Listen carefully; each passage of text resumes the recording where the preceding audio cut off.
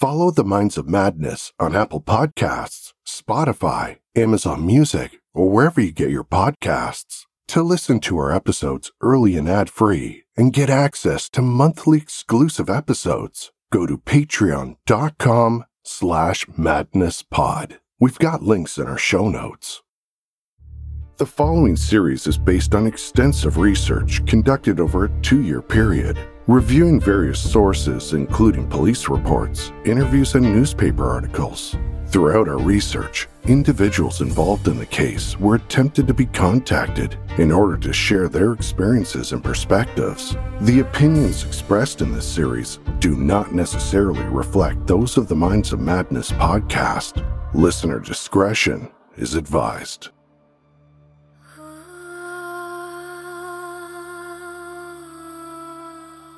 Previously, in part 1 of Who Killed Jennifer, you were introduced to Andy, Jennifer Lynn Sherm's son, who's lived practically his whole life without his mother, not knowing who killed her or why. You also learned about Jennifer's traumatic childhood experience with a former sheriff's captain, who may have triggered a tragic chain of events, pushing Jennifer into a dangerous life, working the streets of Albuquerque, New Mexico. Unlike many of the cases we've covered, Jennifer's case wasn't one we went looking for. Instead, it was a case that, in a way, found us.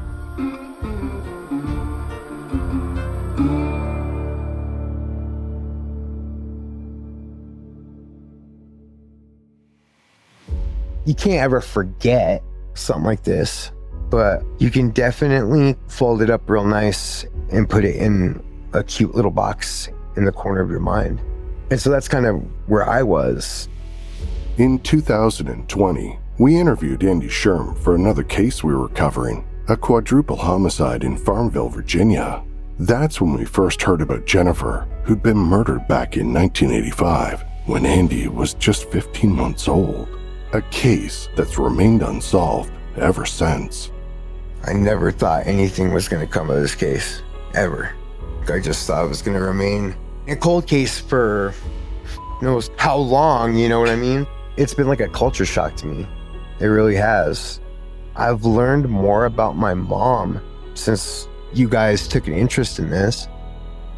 Join me now as we take you through our 2-year investigation into the murder of Jennifer Lynn Sherm. You'll hear about the perils she faced and how at the time of her murder, several serial killers and dangerous individuals were targeting a very specific type of woman in Albuquerque, leading police on a challenging and complex investigation, trying to determine who killed Jennifer.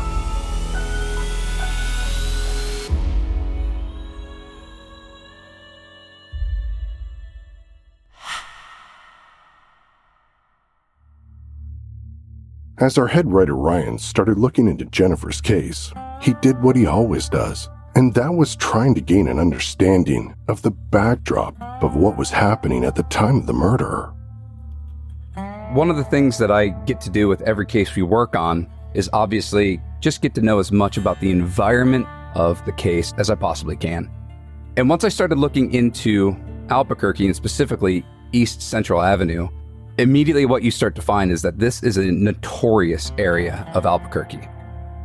If you were to Google Albuquerque, you'd see that it's referred to by locals as the war zone, and that's because of the violent crime that goes on in this area. But it wasn't always that way. Once upon a time, East Central Avenue was actually a part of Route 66 that went from Chicago out to LA. And in Albuquerque, it was kind of an oasis along that journey that everybody would stop at and spend the night. So on East Central Avenue, over 100 motels sprung up to cater to these travelers that were going through. And for a time in the 50s and 60s, East Central Avenue was a happening place. But that all began to change in the 70s when I-40 was completed, the interstate that goes through Albuquerque out to Los Angeles. Now all the motorists could just go across the interstate, with less and less of them going down East Central Avenue. So all the motels along East Central Avenue got less and less customers, so they received less and less money, and that area went into a slow and inevitable economic decline. And one way of coping with this economic decline was that the motels started becoming hotbeds for seedier and seedier activities. Many of them started renting out rooms by the hour. It didn't take long for East Central Avenue to begin to develop a reputation. First, it was known as the Strip, and then the Stroll, and by the 80s, it became the Cruise, and would eventually be called the War Zone. But all these nicknames was just kind of this increasing level of vice that the area was known for. By the 80s, it's where all the porn theaters are. It's where all the sex workers are. It's where the drug dealers are. It's where robberies happen, petty crimes. And early in the 80s, it wasn't exactly dangerous. It was just seedy. But that really started to change about the mid-80s.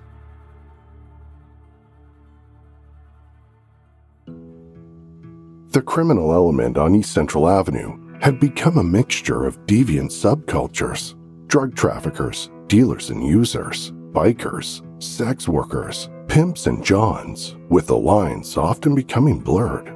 For decades, Albuquerque police had managed to keep a tab on all these various subcultures, but an unprecedented level of violence was about to infiltrate Albuquerque's underworld, marking a dark turning point in the city's history.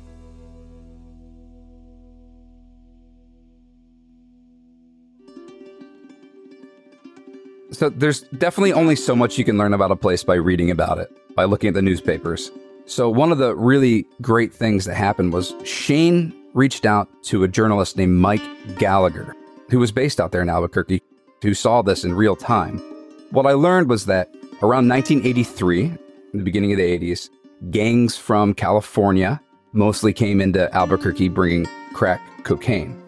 It was Cuban gangs from Miami that actually controlled the powder cocaine that was used to make the crack. There was also another deadly group that emerged, the Memphis Group. They were from east of the Mississippi, Tennessee area, and they really took over the sex work trade in that area. And what they did is they would force their sex workers to also sell prescription amphetamines on the side to their customers, to their johns. And so just within the span of a year, you've got 3 different organized gangs come to the cruise, and the landscape entirely changed. In 1984, at 21 years old, Jennifer found herself back in Albuquerque, trying to provide for a baby. It was also around that time that Jennifer got into a new relationship with a man named Alex, the same man Andy viewed as the boogeyman, whose photos sent him straight into a panic attack.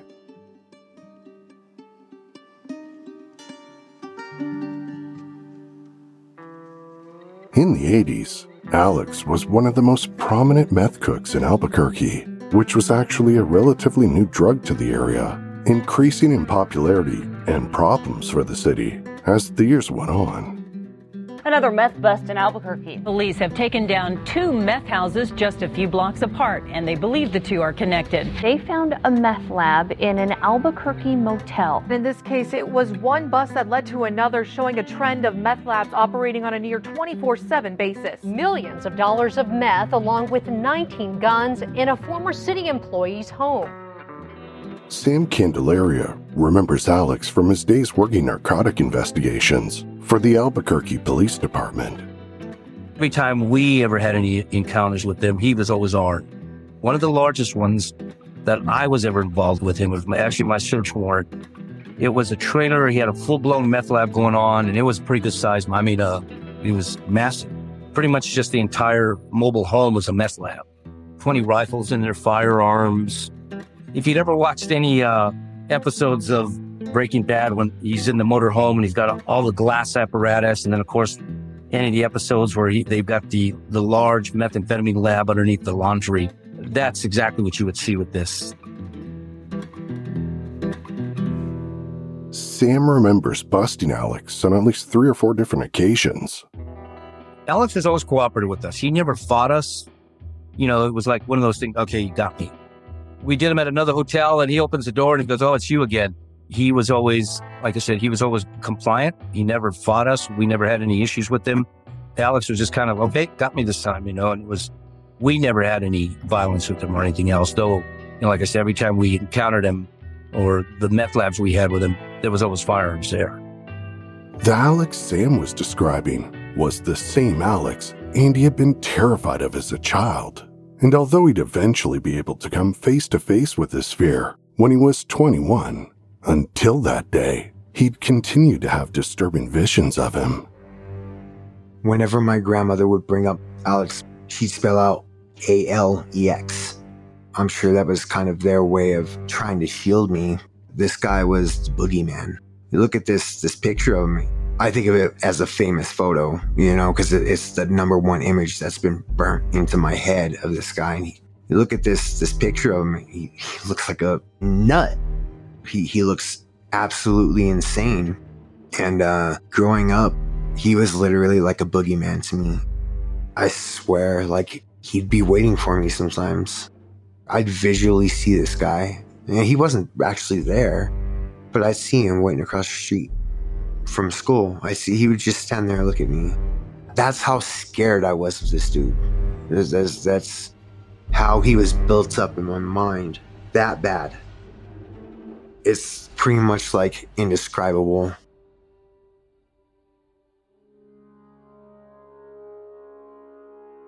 For Jennifer, being involved with Alex meant she was even more exposed to the deadly scene unfolding on East Central Avenue at the time. The other aspect that made life especially dangerous for her was the fact she'd chosen not to have a pimp. Although that meant she had the benefit of keeping all the money she earned to herself, it also meant she had no protection on the streets. Up until 1984, the cruise was known to be a hotbed of vice. What it was not known for was murder. That all changed. It's believed to be the first unsolved homicide of a sex worker from East Central Avenue. And that happened in August of 1984. The victim in that case was a 21-year-old sex worker named Danessa Howard. And she was found in the laundry room of an apartment. She'd been strangled with an extension cord around her neck. And they really had no idea who did this. And the case went unsolved. At the time, Danessa's unsolved homicide just seemed like a one-off. It had never happened before, and they were kind of hoping it would never happen again. But 9 months later, in May 1985, less than 100 feet away from where Danessa was found, the body of Jennifer Sherm was discovered. And they realized pretty quickly that it was very possible that both of these murders might be linked.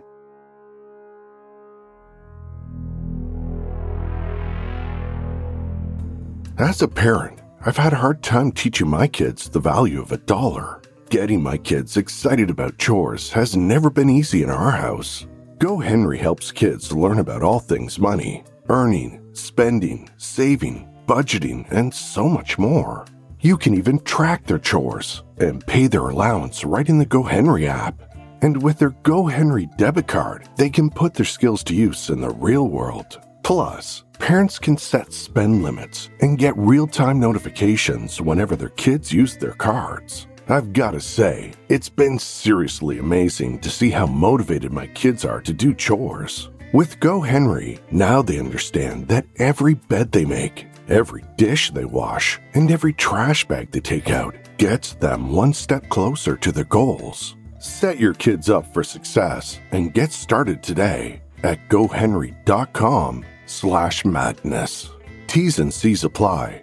Renews from $4.99 per month unless canceled. It was while our friend Shane Waters was digging through archived news articles that he first stumbled on this information about Danessa Howard. One of the things I started doing initially was I was searching through newspaper archives relating to Jennifer's case. And when that didn't come up with much information, I started looking at cases that could have been related from the same year.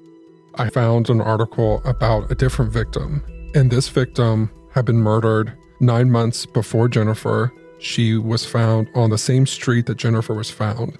And so I started wondering, could these cases be related? Could these women have been murdered by the same person or people? And that's how I actually came across an expose called Death on the Cruise. And it was written by an investigative reporter named Mike Gallagher. In that article, Mike had identified a total of 7 unsolved murders of sex workers off East Central Avenue between the years of 1984 and 1988. All of these cases shared a number of similarities. None of these victims were killed with guns. Almost all of the bodies have been dumped somewhere other than where they were killed. And it was so shocking to read through his article because he mentions both victims and he lays out a theory that was sort of matching up to mine. And it was so strange for me reading someone's theory and article from 1990 to see that he had the same theory that I had currently.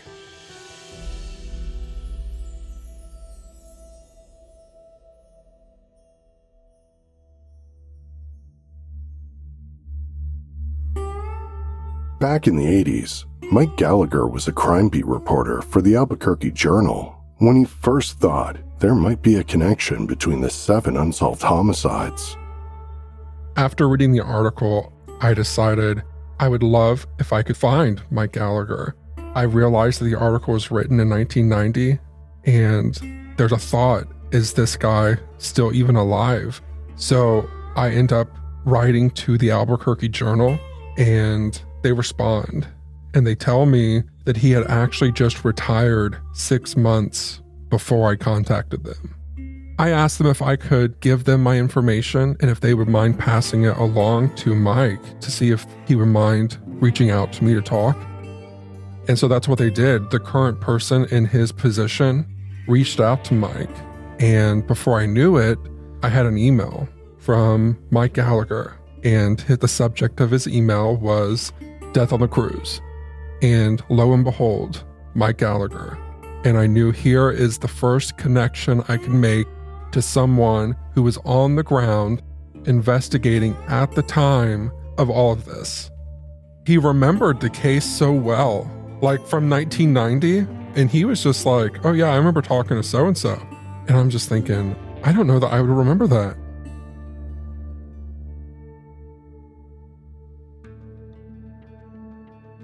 Although Mike no longer had his original notes on the cases, he still remembered Jennifer's and the type of danger she'd been facing at the time of her murder.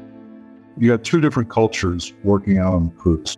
The heroin and the methamphetamine. Jennifer at that time was sort of caught in the middle. Her boyfriend at the time was Alex. He was a biker with a lot of methamphetamine connection. He was a biker with a capital B. And the bikers in 1985 in New Mexico and pretty much most of the country controlled the methamphetamine trade. They were the cooks. Heroin in Albuquerque was a little different, tended to be controlled by these long-established networks of heroin dealers who had connections to Mexico. But right about this time, crack begins to show up, and so do transient gangs. Along with the gangs showing up on East Central in the 80s, there had also been another type of group that had made its way into Albuquerque, and that was the Memphis Group, a very loosely organized gang of pimps trafficking women into Albuquerque, as well as aggressively and violently recruiting sex workers in the area to work for them. On the streets, they were known as guerrilla pimps, pimps who used excessive physical violence to control their girls, drugging them to the point of passivity. The I-40 corridor had always been part of a traveling pimps. They'd moved from Oklahoma City to Albuquerque, out to Bakersfield. There was sort of a route that they followed. Jennifer was not part of that. And because Jennifer didn't have a pimp, she became a target for this group who wanted her to work for them.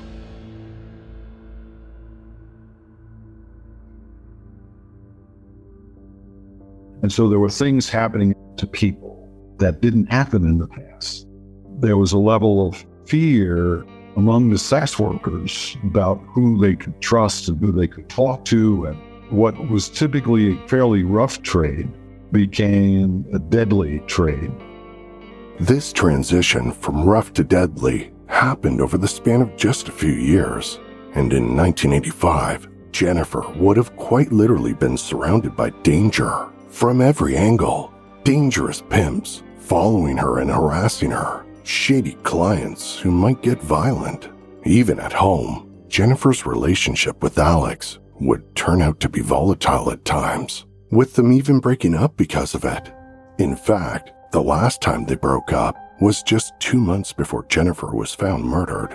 But it was an incident after this breakup that would place Alex's name on the police suspect list in Jennifer's murder investigation. But before looking more into Alex, APD had someone else they had to rule out.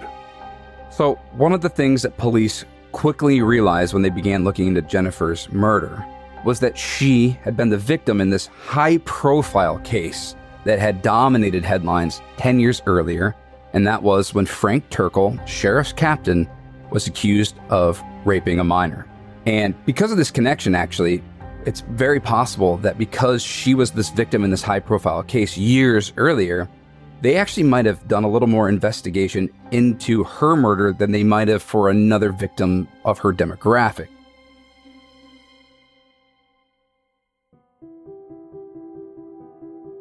For reasons unknown, police were able to quickly rule out Frank Turkle as a suspect in Jennifer's murder. And although we couldn't find an explanation for why that happened, we had a theory.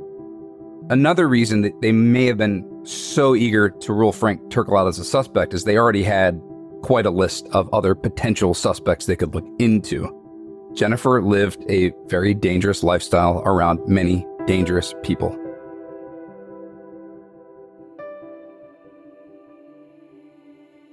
On June 5th, 1985, at the University of New Mexico School of Medicine in Albuquerque, the autopsy of Jennifer Lynn Sherm was conducted 1 week after her murder. The beginning of her autopsy report states, "The body is that of an adequately nourished, well-developed adult white female. The body weighs 114 pounds and is 66 inches in height and appears consistent with the reported age of 22. Reading an autopsy report from almost 40 years ago isn't all that different from reading one written today. It's written in the same calculated medical language, delivered with precision, cold formality, and chilling finality. An extensive examination of the human body, detached from the human being. The part of Jennifer's chest where she'd held her newborn baby boy against her skin becomes the upper midclavicular. The finger where she wore the ring her ex-boyfriend gave her becomes the proximal phalanx of the right fourth digit. Highly descriptive, yet revealing so little. There's nothing in the medical examiner's report that could tell anyone about Jennifer's emotional scars. There's also nothing that could tell us about her personality, like how she wouldn't hesitate to give her last dollar to a friend in need and refuse to let them pay her back, and that she was a fighter to the very end. All that's in there are clues of what might have happened in her final moments.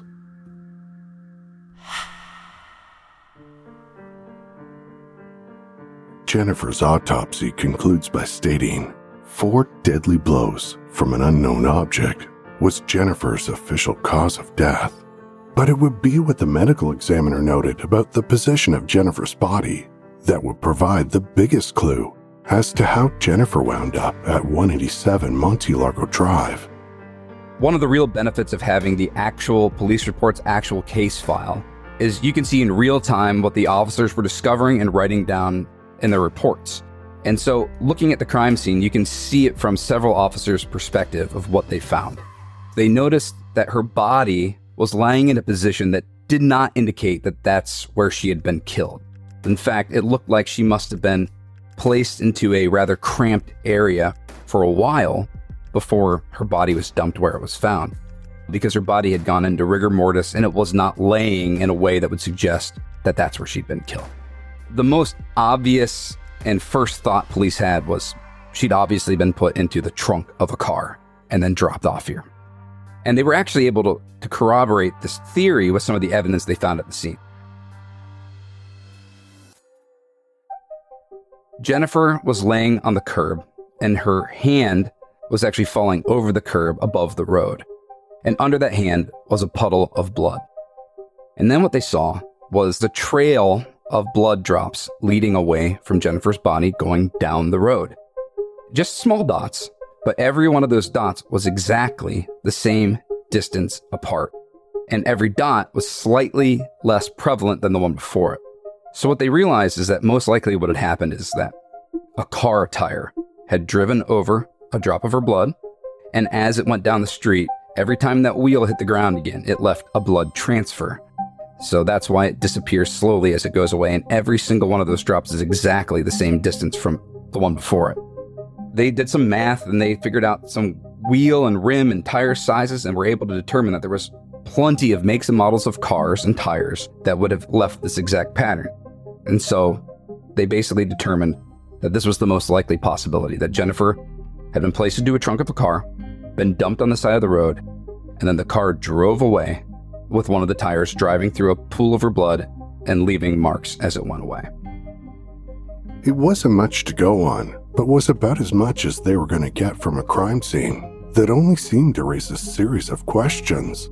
For starters, why had Jennifer been left in that particular location, a residential street, where someone could have easily been spotted disposing of a body? Was it possible the address itself held some significance? 187 Monte Largo Drive. After all, 187 was and still is popular gang slang for murder. Had Jennifer's body been left there to send a message to someone? Or perhaps the location meant nothing at all, just random and convenient.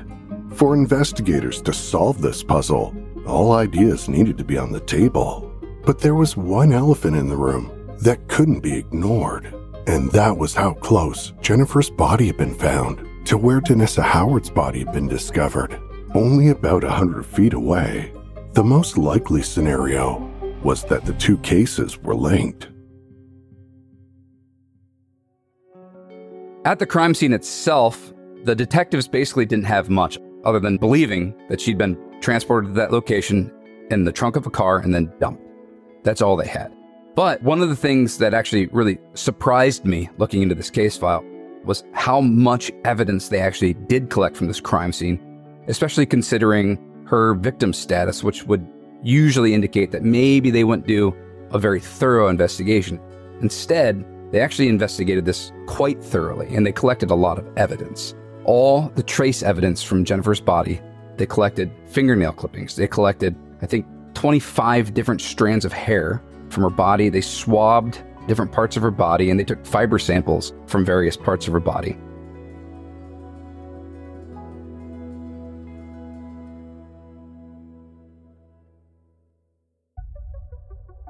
The reason it was remarkable was because at the time, there was little police could do with that kind of evidence.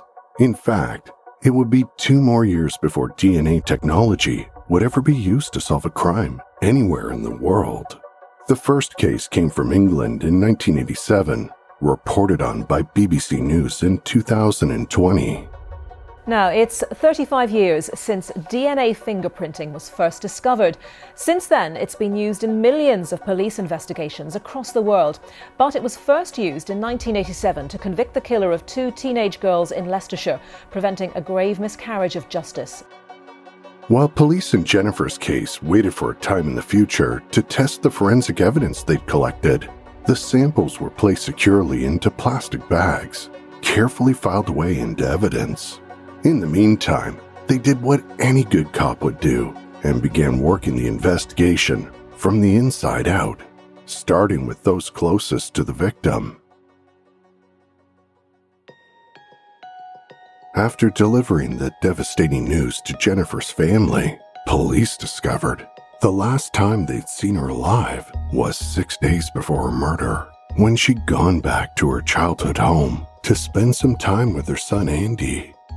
One of the things that the detectives learned from talking to Jennifer's mother was that Jennifer had actually started seeing another guy fairly recently, and this was a man named Ralph.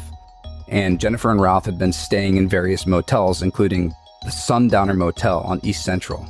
And this was in the wake of Alex and Jennifer breaking up. So Ralph was a 28-year-old with a history of check forgery, and in the month before her murder, he'd been living with Jennifer. And they bounced around from hotel to hotel, whatever they could afford. Ralph didn't have a dime to his name, and he basically relied on Jennifer to make all the money. Jennifer would go out and work the streets, make some money, bring it home. Now, even though Ralph seems like he wasn't bringing anything at all to the table, one theory is that Jennifer may have sidled up to this guy Ralph while Alex was in jail because he might have offered her a little bit of protection.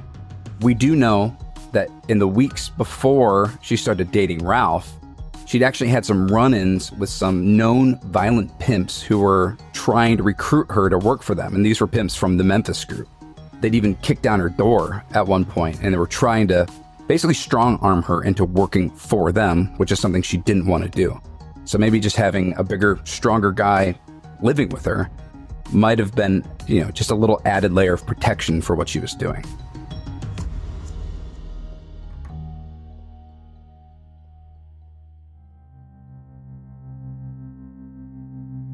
On the same day Jennifer's body was discovered, 4 detectives from the APD tracked down Ralph at the Sundowner.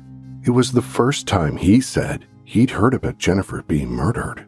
According to Ralph, on Tuesday, May 28th, the day before Jennifer's body had been found, she'd gone out to work earlier in the day, returning with about $130. Around 4:30 p.m., Ralph said they went out to a restaurant. At around 9 p.m., he said Jennifer headed out to work again, but then returned about 15 minutes later, saying the cops had stopped her. Immediately, Ralph said Jennifer left again. He then claimed he threw on a shirt and followed after her, but by the time he left the motel room, Jennifer was already gone. After looking for her for about 10 minutes along Central, Ralph said he headed back to the room, but when Jennifer didn't return after a while, he said he started to worry because whenever Jennifer went out to work, she was never gone for very long.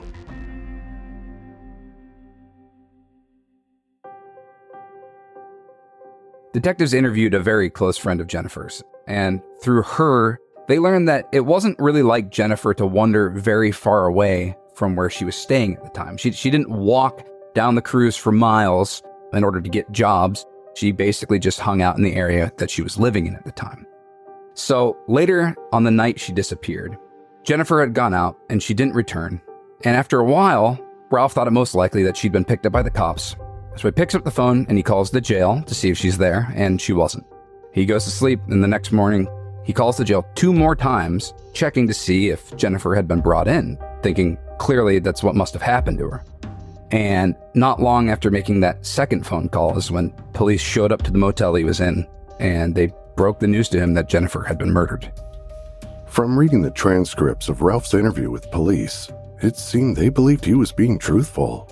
At the end of his interview, police asked Ralph if he knew anyone who might want to kill Jennifer. He responded by saying it could have been either pimps or tricks, but then he added another possibility when he told them she'd burn her ex-boyfriend Alex.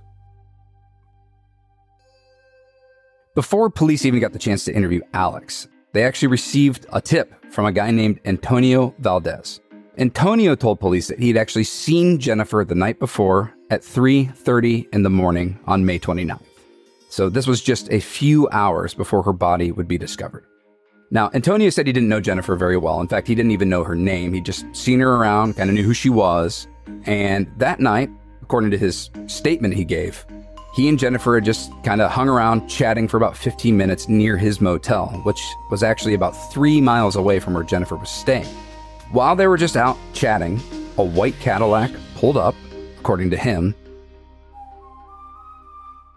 When we mentioned this report of a white Cadillac to Andy, Jennifer's son, he remembered something his grandmother told him long ago.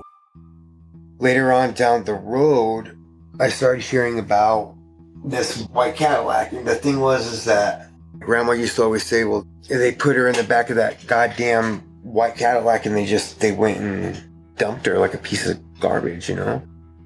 Later, we'd find other reports about a mysterious white Cadillac lurking around East Central Avenue. Interestingly, mention of a white Cadillac would come up a year later in another murder investigation on Central. While police are getting these different stories of what may or may not have happened to Jennifer, trying to piece together a timeline that happened the night before, through all of this, there was one person, based on the rumor mill at the time, that actually might have had the most motive to murder Jennifer, and that was her ex-boyfriend, Alex. So the vast majority of what we know about Alex and Jennifer's relationship actually comes from witness statements that were provided to police. So this is close friends, this is motel managers who knew both of them, and it comes from an interview that police did with Alex himself. It was while reading through the witness statements in Jennifer's case file that we learned that Jennifer had started dating Alex when she moved from Colorado back to Albuquerque in the summer of '84. And this is from Alex. Over the next 9 months, they dated on and off. They had kind of a tumultuous relationship. It was often physically violent, and sometimes that violence went both ways. They broke up, they got back together again. And one of the things that Alex mentions in his statement is that one of the causes of a lot of their arguments was the fact that Jennifer would go out and work the streets. Alex did not like that, and he didn't want her to do that. So this relationship continued, having their ups and downs, until around April of 1985, when it seemed like they'd split up for good. But, according to Alex, even though they'd broken up romantically, they still remained friends. But after they broke up, an incident happened that would turn Alex from just being an ex-boyfriend into a possible suspect in Jennifer's murder.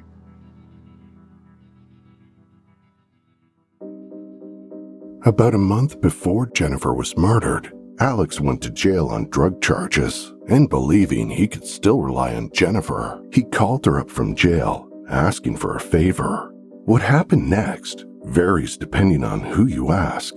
Andy tells the version that was the rumor on the streets. I was always told that Alex went to jail. He got caught for drugs or larceny or something. He went to jail. My mom was on the outside. They were dating on and off. And he had a stash of dope. He was one of the biggest dealers at the time. So he told her, hey, go here, get this dope, you flip it, and then get me out of jail. And what ended up happening, what I was told, was that she did the deal, but she got burned. She didn't get the money. And so Alex ended up having to get bailed out by someone else. And he wasn't very happy when he got out.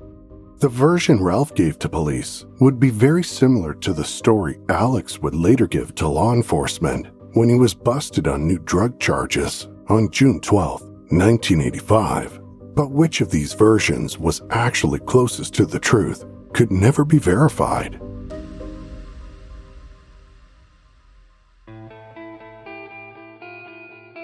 After being read his rights, Alex was asked if he'd be willing to be interviewed about Jennifer's murder.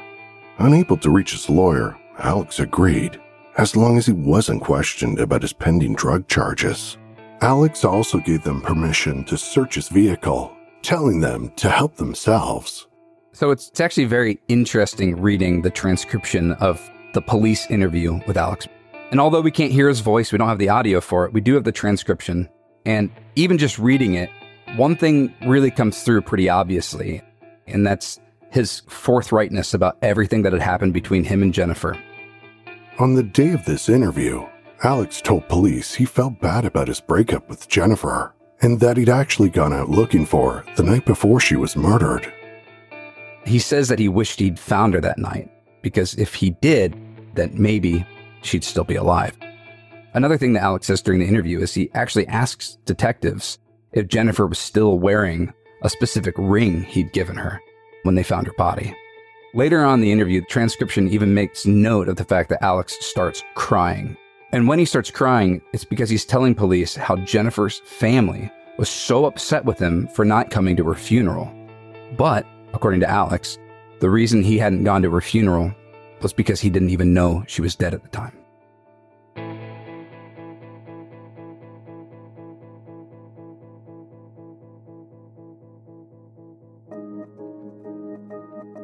After telling police who his alibis were for the night of Jennifer's murder, investigators started asking pointed questions, specifically about drugs, Jennifer had allegedly stolen from Alex a month prior to her murder. But just as Alex began to talk more about the situation, the interview was interrupted by Alex's lawyer, and it doesn't appear he was ever questioned again. Sometimes when we're looking at these police interviews, you got to read between the lines a little bit.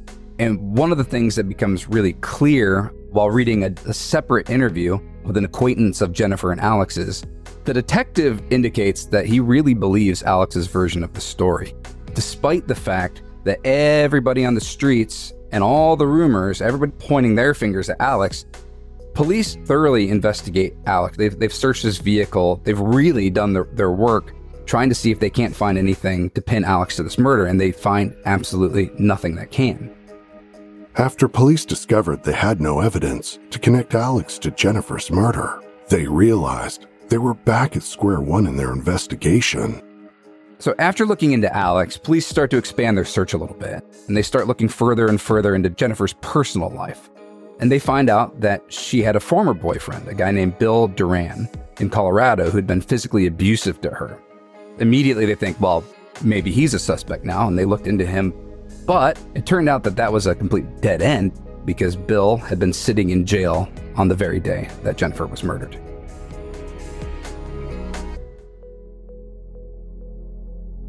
Bill Duran was Andy's biological father, who he wouldn't get the chance to meet until he was 18. The little bit of time I had with my dad, he told me about my mom. I have a better understanding about some of my traits, characteristics. My dad told me my mom used to burn herself with cigarettes. You know, that was her release. And whenever I was younger, a teenager, I was a cutter. Thinking about how far she made it, having to face all the adversity that she faced all those years. She was groomed, she was raped, she was molested, and she turned to drugs. And she made it as long as she did. That's some hardcore shit, man. Sadly, Andy's father passed away just a year after meeting him. And with the death of his father meant the death of memories he carried of Jennifer. Since I've known you guys and since, this whole thing started, I've literally learned more about my mom in this last year or two I have in my whole life. And to my family's credit, I think they had good intentions trying to shelter me. But, in the grand scheme of things, it kind of f***ed me up in this way that they probably didn't anticipate. And so learning all this stuff, I had to question, and I still do question, why was so much of this hidden from me?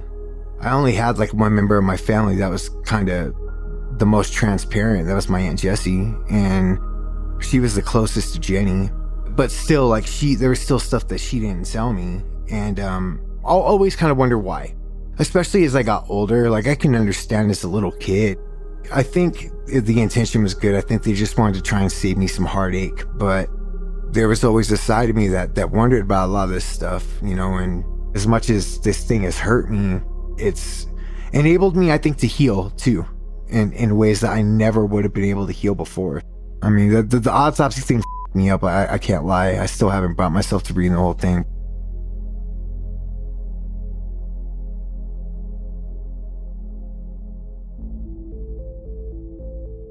Police spent an entire month chasing down all the leads they could, but soon realized their investigations seemed to be going nowhere. That changed about a month later in July, when a witness named Benita Godden came to police. And she told police that she didn't just know who killed Jennifer, but how she was killed and exactly where she was killed. And the reason she claimed she knew all this was because she said that she was there when it happened. We first learned about this witness when Shane Waters actually started digging into all the newspaper archives and digging up all the little random bits here and there. But we found out the whole story about this witness when we received the case file. And in that case file is a long, detailed interview with Benita Godden. Benita is a 23-year-old sex worker on East Central Avenue at this time. And she comes forward to say that she was with Jennifer the night that Jennifer was murdered.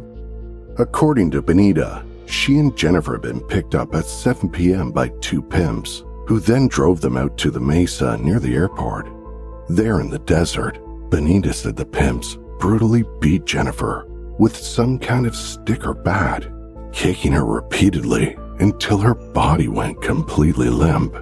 After throwing Jennifer in the trunk, she said the pimps drove to a spot off Central and opened up the trunk again.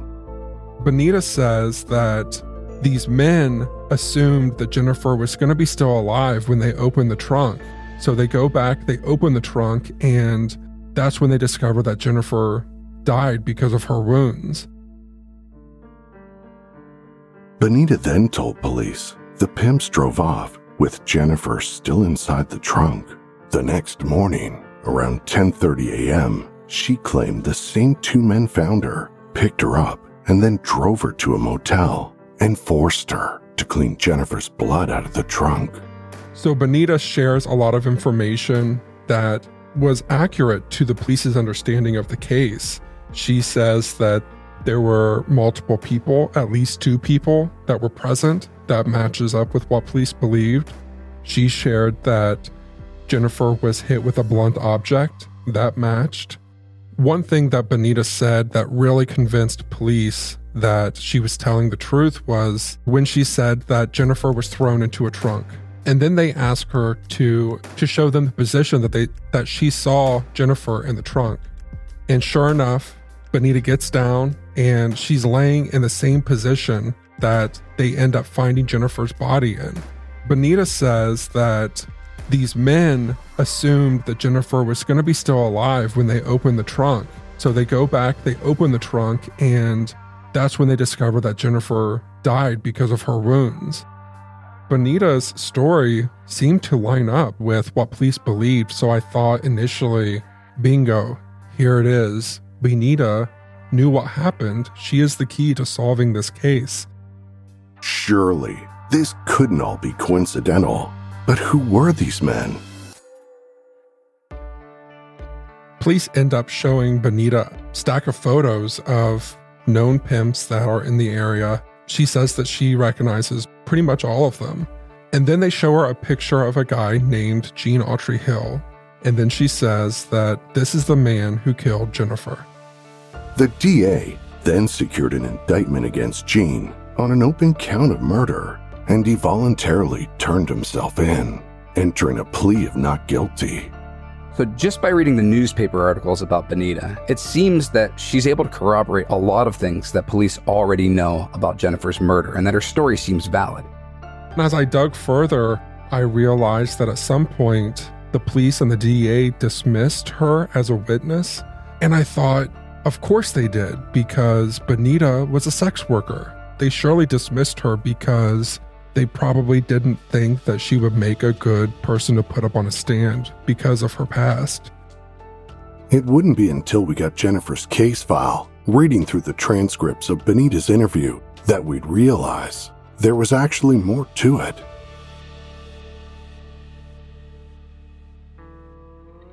Although there were some things that did match, there were a significant amount of discrepancies. Where Benita's story starts to unravel is when she's describing what Jennifer was wearing that night. And there's also the timeline of her story. She's talking about that they were picked up at 7 o'clock that night. If that were true, that would mean 2 other eyewitnesses, 2 other men, Ralph and Antonio, were either lying or they were mistaken. But then she starts saying that Jennifer's real last name was Herndon, and she was a runaway from Tulsa, Oklahoma, and she ran away at the age of 14 or 15. Although Benita had gotten a lot of these kinds of details about Jennifer wrong, the details she'd given about Jennifer's actual murder had matched up, which got us wondering. One thing about Bonita is that where her statements falls apart, it's not about Jennifer's murder. All of that seems to be completely accurate. It's about the backstory of Jennifer, about how she knows Jennifer. And I can't help but wonder, is it because of her drug usage? We know that drug usage affects your brain and it affects your long-term memory. And so was she just creating this part of how she knows Jennifer because of an absence in her memory because of that drug usage. I still wonder, was Bonita there that night that Jennifer was murdered? Because all of the details that she gave about how Jennifer was in the trunk, the object that was used, that's all accurate. And if I was to make something up about how someone was murdered, there's no way that I would make up all of those accurate details. After looking through Jennifer's case file, there were also other sex workers who told police about similar experiences with pimps that sounded strangely similar to Bonita's account. These sex workers were talking about similar situations where they were forced into cars by these pimps, and they were driven out to the desert. They were then beaten with these sticks, these baton type of sticks. Then they were driven back, dropped off. Had Bonita, in fact, witnessed Jennifer's murder? Or was she just retelling a story she'd heard from other sex workers?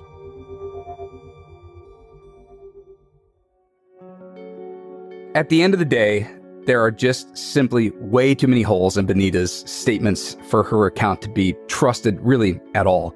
Definitely too many holes in her statements for it to be the only thing that police could rely on to secure a conviction. Any skilled defense attorney would be easily able to discredit her testimony, and they wouldn't even have to use any ad hominem attacks based on her profession. They could just do it simply by disproving so many of the things that she told police, so many simple facts about Jennifer, who she was, her name, what had happened, too many facts that she simply got wrong. Because her testimony was so weak and because it was the only thing police had, eventually the district attorney had to drop all the murder charges against Jean Hill, and Jennifer's murder was left unsolved, or at least what they believed was just unprosecuted. In our next episode of Who Killed Jennifer, we'll take a look at several extremely dangerous and violent men and how a series of coincidences revealed new possible suspects in not only Jennifer's murder investigation, but in a case that's captured the residents of Albuquerque for the past 14 years. Stay tuned for part 3. I remember my grandmother, I was over at her house one day, and her phone was blowing up. She had a house line, obviously, it was before cell phones and all that. And so I could just tell something was going on, and she was really elated, upset, 1,000 different emotions. And then I don't know who it was that relayed this information to her, but she basically said, hey, they finally found Alex. They're bringing him back from North Carolina. And not only that, they're going to officially charge him with the murder of Jenny.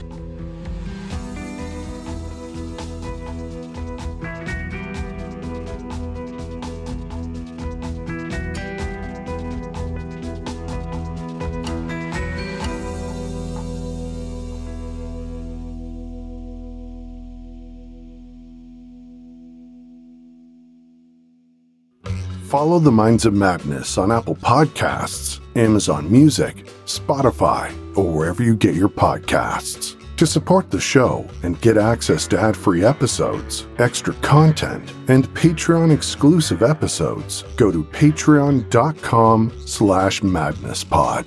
To find us on Instagram and Facebook, search The Minds of Madness, and on Twitter using the handle @MadnessPod.